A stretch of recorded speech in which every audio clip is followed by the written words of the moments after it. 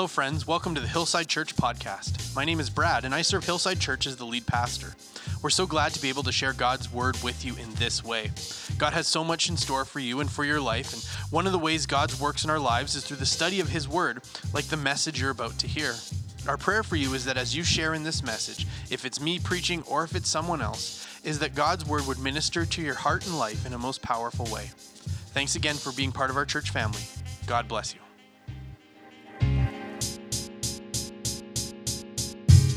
Yes, good morning, you all.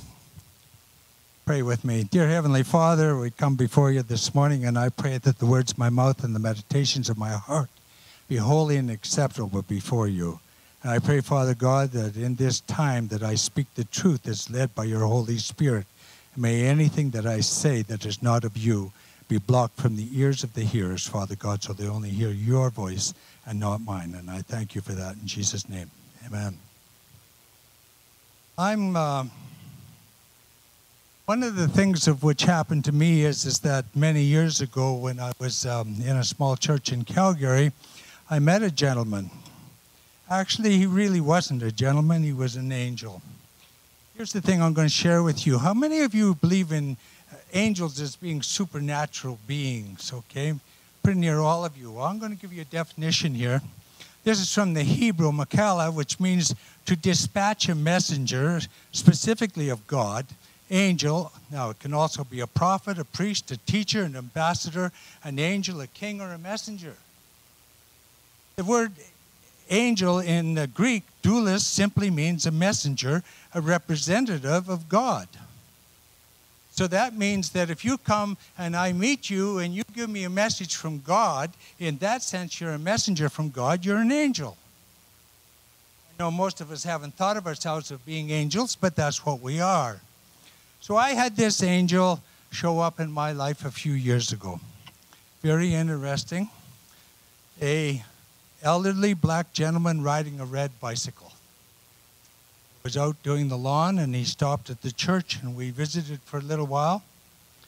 And then the next day he came, and the next day, and over about a 2-month period, I saw him every day for about an hour and a half, and we shared the scriptures, and we shared the love of the Lord Jesus Christ.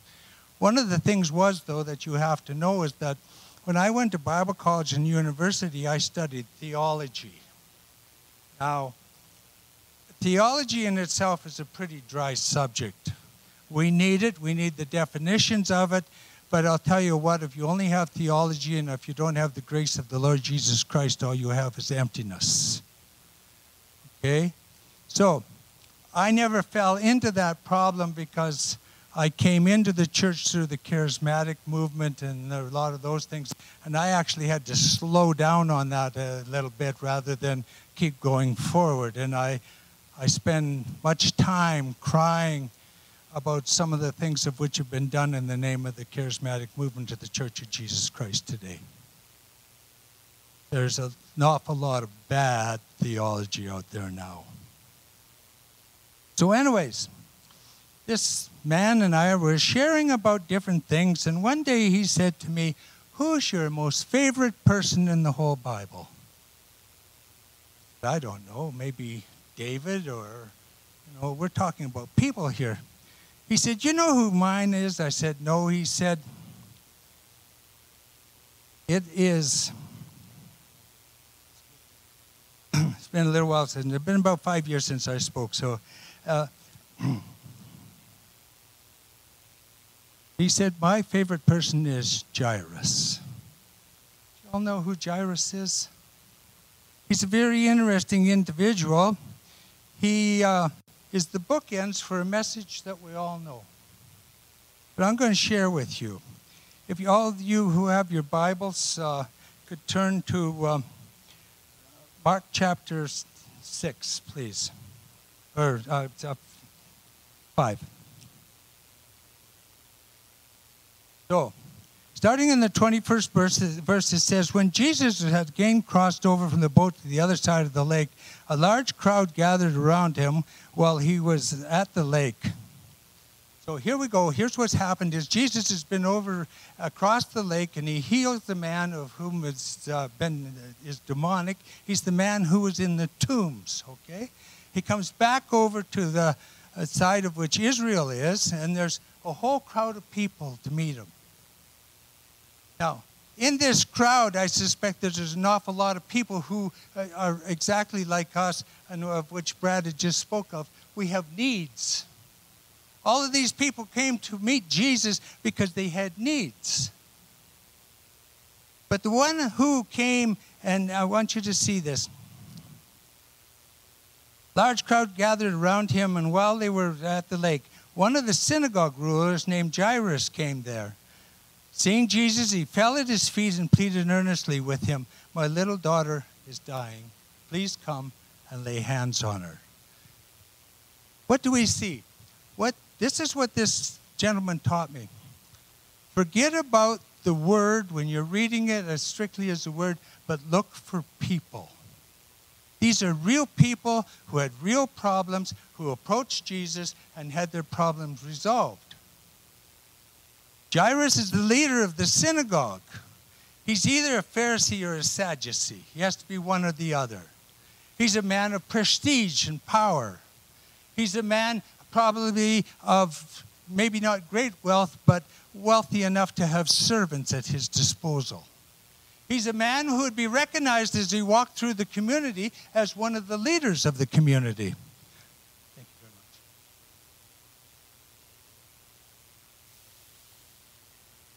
very much. So, he's not just the average guy off the streets. He's somebody who is important within the community.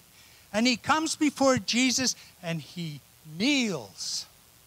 In front of all these other people, he bows before Jesus. The man is a man of humility, who is willing to accept the fact that he has problems and that he believes in faith that Jesus Christ can heal them. If you would simply come and lay hands on my daughter. Do we have that same faith? Do we have that same humility? We see Jairus as this person of importance. Would we, in our own lives, be willing, if there was a large crowd around, be willing to go and kneel before someone and ask for help?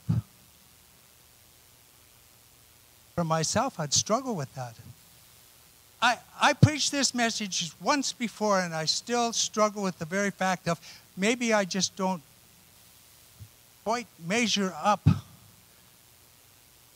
in my humility and some of my thoughts and some of my ways. Jesus, he said, "Can you come? Just come and lay hands on her." He fell at his feet and earnestly pleaded with him. He just didn't fall at his feet and say, "Jesus, would you be good enough to come over to my house? Here's a man that I can see with tears coming out of his eyes and much pain because of his daughter being sick and near death." We've been in these positions.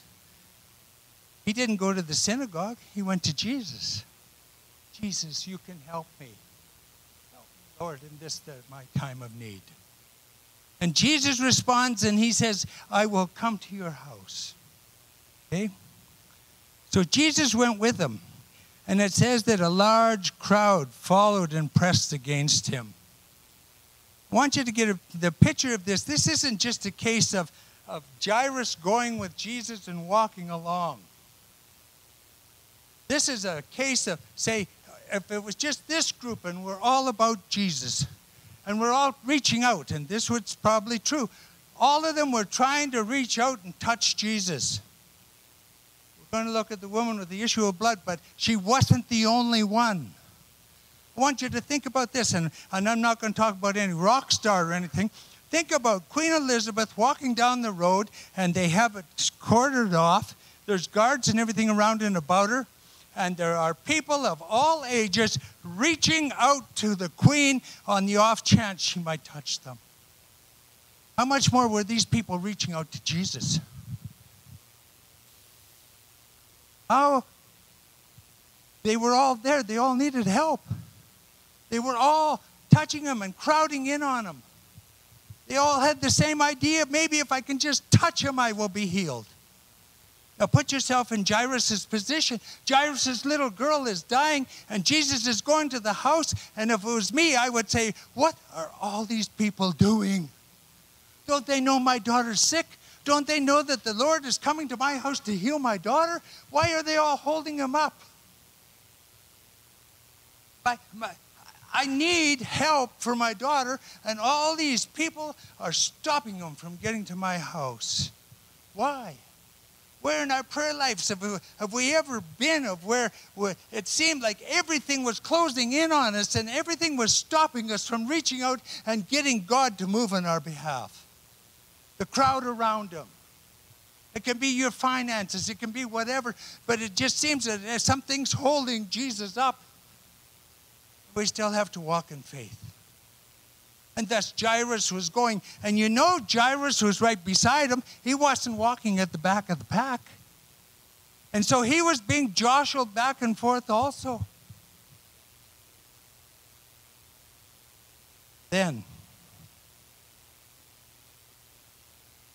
the large crowd followed him and passed, and a woman was there that had been a subject of bleeding for 12 years. She had suffered a great deal under the care of many doctors. Had spent all she had, and yet instead of getting better, she grew worse. Then she heard about Jesus, and she came up behind him in the crowd and touched his cloak. All of the people were reaching out and touching Jesus. We know that. They had to have been. Yet this one woman came, and I can see it in my mind's eye. She was a woman who was a Jew that knew with the issue of blood she shouldn't have been there. It was totally against the law. She tried many doctors, and they'd all failed. If I can only touch him. So here's this huge crowd, and I can see her with people in front of her, and because she knows that if she's found out in that crowd, there will be consequences to pay, and slipping her hand through and barely touching the cloak.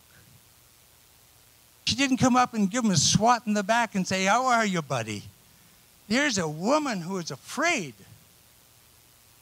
So we know what happened. Immediately the power went out from Jesus, and he said, who touched me? And he stops. And all the crowd stops. And Jairus' heart stops. What's going on? Why are we all stopping here? And Jesus says, I felt power go out from me. Who was this woman? Or who was it who touched me? Finally, she comes and she says, it was I. And she gives her story. And she said, I've had this issue of blood for 12 years. I've been to doctors. I've done everything. I've spent everything that I had. You were my last hope. And in the back of Jairus' mind, if he thought anything like me, he said, she stole my blessing. They were going to my place to heal my daughter, and she stole it. This woman who's a sinner, this woman with the issue of the blood, this woman who shouldn't be out there because it's under the law, stole my blessing. But he doesn't say anything. He stands there and waits for Jesus. But what's he thinking? Here's the question, what would you think in that circumstance? It's your daughter, Jesus is going to your house, and somebody else got healed on the way. See, that's the way we're built. I hate to say it. It's only through the blood and the grace of the Lord Jesus Christ that we can overcome those things. Only through Jesus that we can accept the grace that others can be blessed and rejoice with them. We're jealous of our neighbor because they got a new car. We're upset with the government. We're this, we're that. But through the blood of the Lord Jesus Christ, we develop new ideas and new eyes so we can see things differently. We start to understand the love and the grace of the Lord Jesus Christ as we start to look at other people. Here's the thing, that if the woman was blessed, it's a time to rejoice because there's blessings being given out, and maybe I'll get one. Right? It's not the time to be cynical. It's the time to rejoice. And that's what Jesus says very plainly. Rejoice with the others when they're blessed. But Jairus, he's standing there watching this. This says that a group of men come from his house, and in Luke, in the account, it says one man came to speak to him. Why the differences in the two readings? Well, you know, you get people who will tell you that, well, the Bible has contradictions. Here it says a group came, and over in Luke it says one person come. Well, that's not really a contradiction. One of the things is that that's a proof that the story that's being told is true. If you were a police officer and if you're taking things down from witnesses, they are all going to vary a little bit because they all seen it through their own eyes. If they're all exactly the same, there's something wrong with it. So when you see those what so-called contradictions in the Bible, that's because different people saw different things in different ways, but that just verifies the truth. Doesn't make it nil. Anyways, that'll chase a rabbit there. And so Jairus is there. The blessing's been given to the woman, and this man comes and says, leave the teacher. Leave the teacher. Little girl is dead. What a message to receive in the midst of that crowd on the way to receive a healing. I can see the man who came up to him is probably a good personal friend of Jairus's. You don't send servants for those kinds of things. I can see him putting his arm around Jairus and saying, I'm sorry. She's passed away.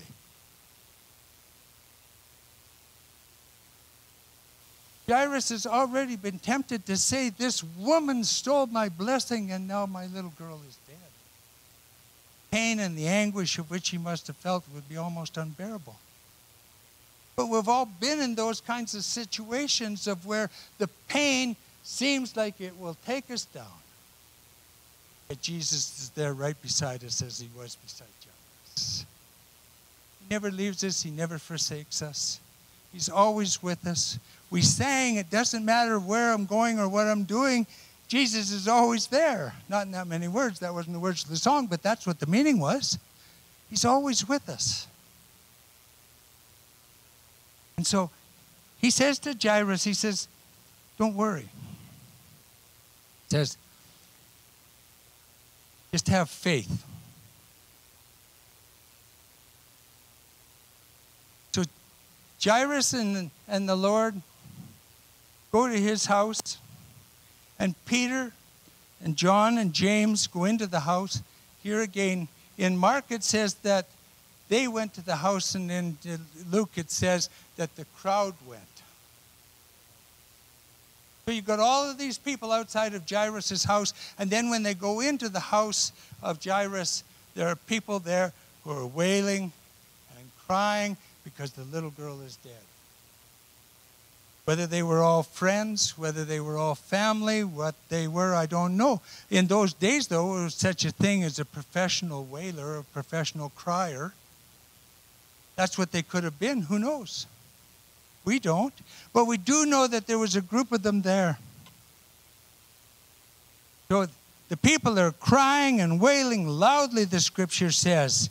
And he went in and said to them, why all the commotion and wailing? The child is not dead, but asleep. But they laughed at him. I have to say, I might have too. I came from an agrarian society and grew up in that fashion. And when you're on the farm, you see different animals and you lose them, and you know what death is. These people dealt with death. They knew the little girl was dead. And Jesus says, no, she's just asleep. I'd laugh. Wouldn't you laugh? The only one who didn't laugh was Jairus. I don't know what he was feeling. And here his wife is with him now. I can see him going over to his wife and putting his arm over her shoulder and hugging her and saying, it's going to be okay. It's all right. I've told those lies to my wife, and so has every other man in here. And it's not all right sometimes, is it? But we know that the Lord Jesus Christ is there and he's with us, and all of these things are meant for our growth, and we shall overcome and prosper in Jesus Christ.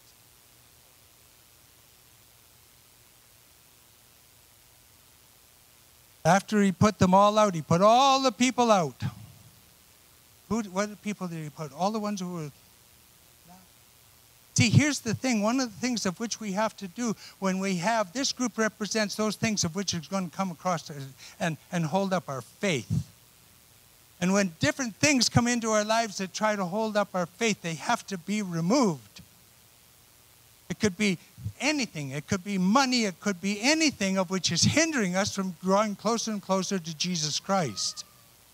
In this case, it's a crowd of people of whom are laughing, but I don't know about you, but for myself, I can speak. When I came to the Lord Jesus Christ, I was the only one in my family, and I don't just mean my brothers and sisters, I mean all of my cousins and everyone else. I was an everyday alcoholic. I had minor drug problems. I was working up in the Arctic. My wife and I were living up there. It was a male-dominated society of where you drank and worked. I fit into it very well. Those things of which were holding me back was that, as true as I stand here, one of the men I worked with heard that I had accepted Jesus as my Lord and Savior. He drove from Winnipeg to Calgary to ask me. I said, yes, I have. I've accepted Jesus as my Lord and Savior. He said, I heard that. And a half an hour later, he was on his way home. I mean, like when I got saved, everybody in the beer parlor knew before I did.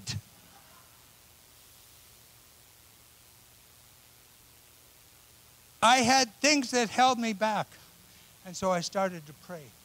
I said, God, I don't want to be the only one in my family. I want others in my family to know the love of the Lord Jesus Christ. I want you to move on my behalf and bring me brothers and sisters in Christ from my own family. All the weirdos and all the wackos started getting saved. I'm serious. All the ones, the crazy uncle. We all got one, right? He got saved. All of these people started getting saved. And I'm thinking to myself, this is wrong. That would make a heck of a Christian, and this guy's crazier than me. But you know what? God moves in strange and mysterious ways because those people cause such an influence upon the rest of the family than some of the other ones come. My goodness, if Derwin can get saved. My brother said he should get saved. He needs it. Like he doesn't. Those are the things of which were the lack of faith, the lack of understanding that can hold us back as Christians. People who say things to us. Oh, yeah, you Christians, you're all nuts. You all need a crutch. Oh, yes, I do. And I'm proud of it. Because I'm reliant upon something that's bigger and stronger than me.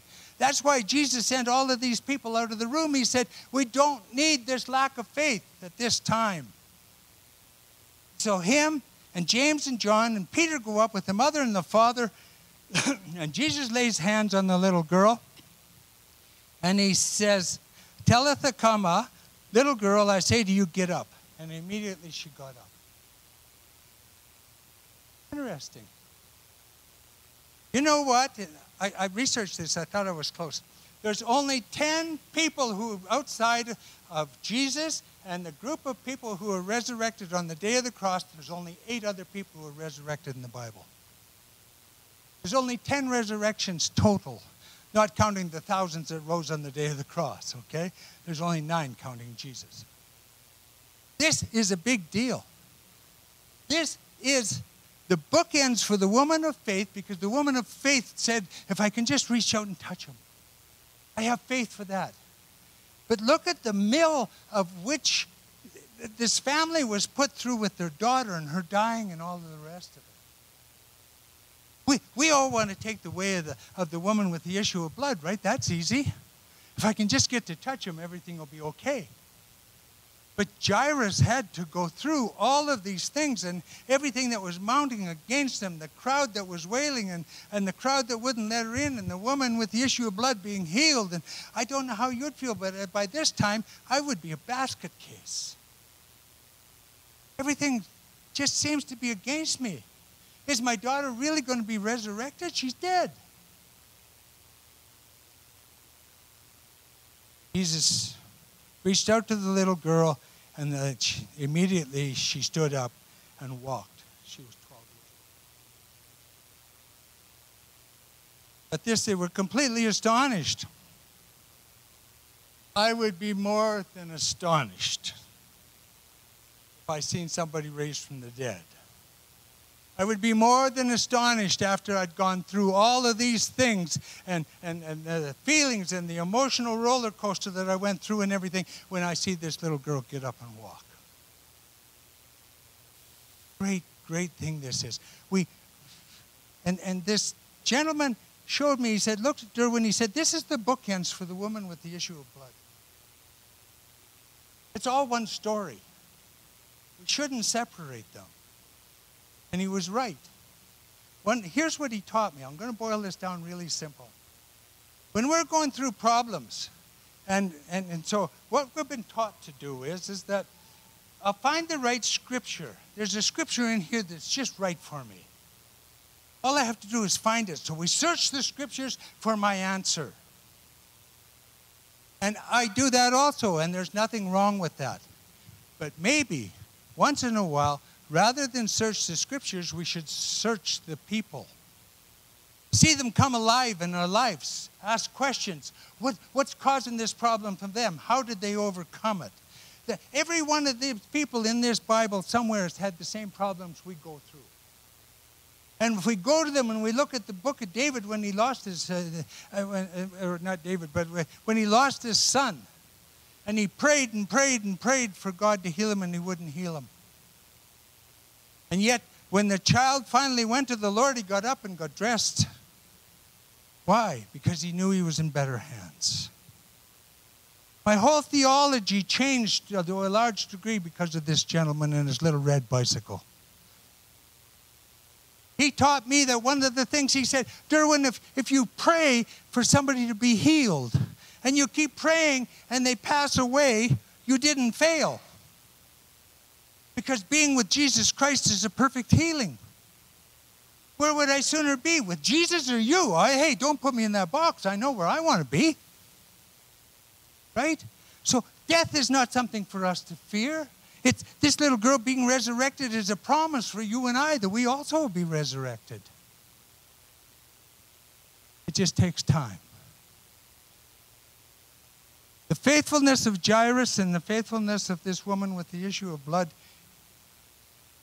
is for each and every one of us. The story of the woman at the well and the things that she had to go through because she had went through so many men.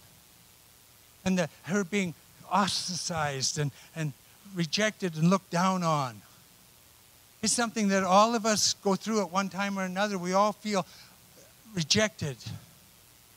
How come this guy got a raise and he does half the work and I never got a raise? We feel these emotions.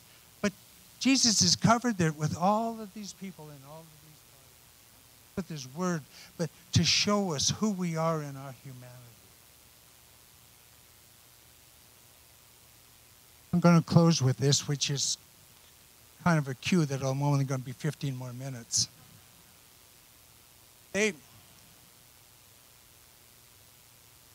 There's a story of the Apostle John when he was an old man.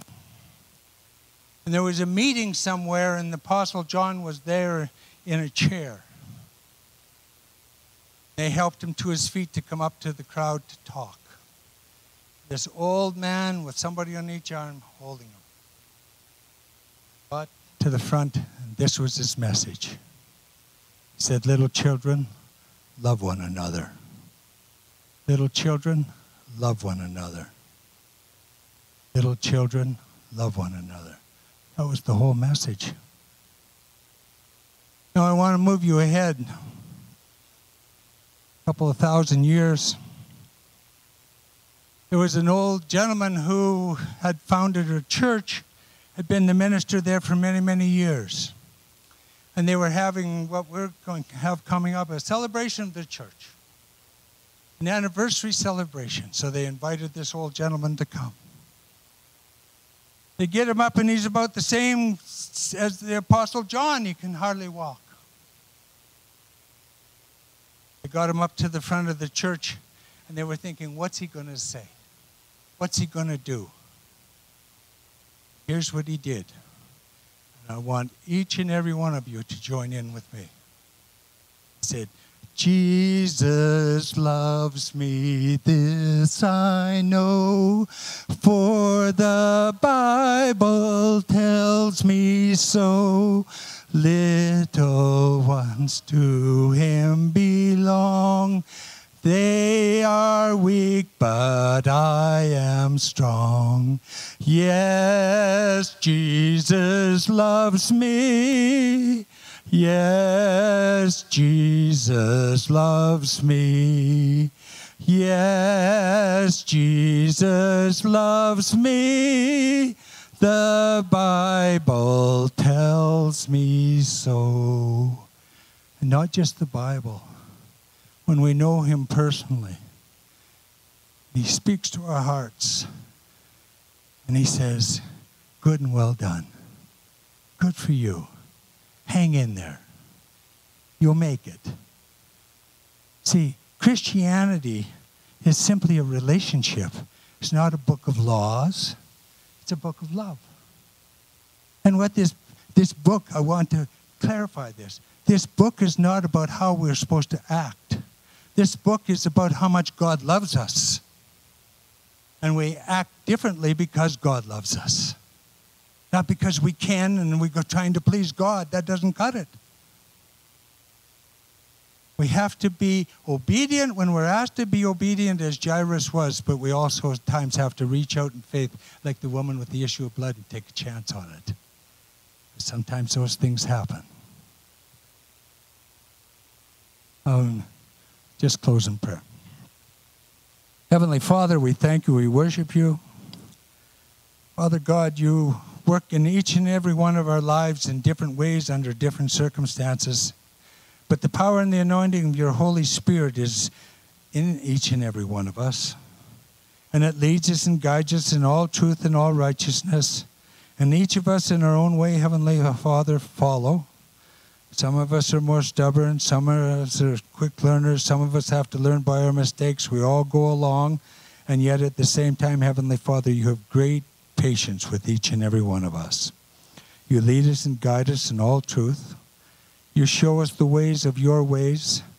And as our heart slowly but surely changes, so our actions and reactions also change. And Father God, in this morning, in the name of the Lord Jesus Christ, I pray a blessing upon each and every one who's here. As Brad played, may the Holy Spirit reach out and touch each and every one of you exactly where you're at and heal you and guide you. We all need a healing of some kind, and only you know what it is at this time, but believe. Believe in the same way as what Jairus did. Jesus is walking with me, and it doesn't matter what the crowd pressing around says or does, but rather Jesus is the answer. And I thank you for that in Jesus' holy name. Amen. I speak the name of Jesus over you. Thanks again for being a part of this message from Hillside Church. We pray that God was able to speak to you through what was shared. We're so grateful to be able to share God's word with our church community and family, and that includes you. And we'd love to hear from you. You can find us on Facebook and Instagram at Hillside Airdrie. You can contact us through email at info@hillsideairdrie.ca, or you can go to hillsideairdrie.ca and click on Contact Us from the main menu. Or you can find our pastoral team contact by clicking on Our Pastors from the Our Church drop-down menu. Our vision for everyone that shares in Hillside Church is that they would know God, know His hope, know His purpose, and know His power in their lives. And we pray this message ministered to you. At Hillside Church, we're a family not by blood, but a family that's been bought by blood. As family we go. In Jesus' name,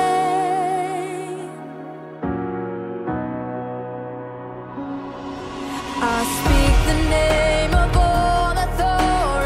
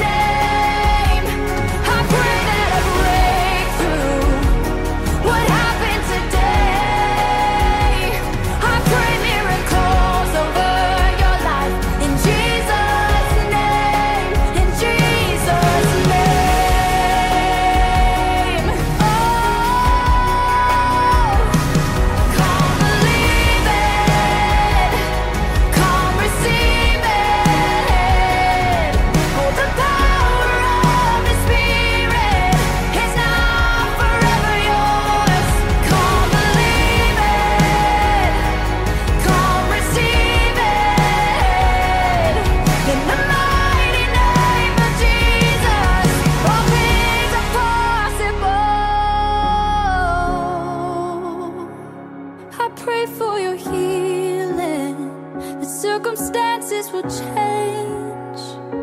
I pray that the fear inside would flee. In Jesus'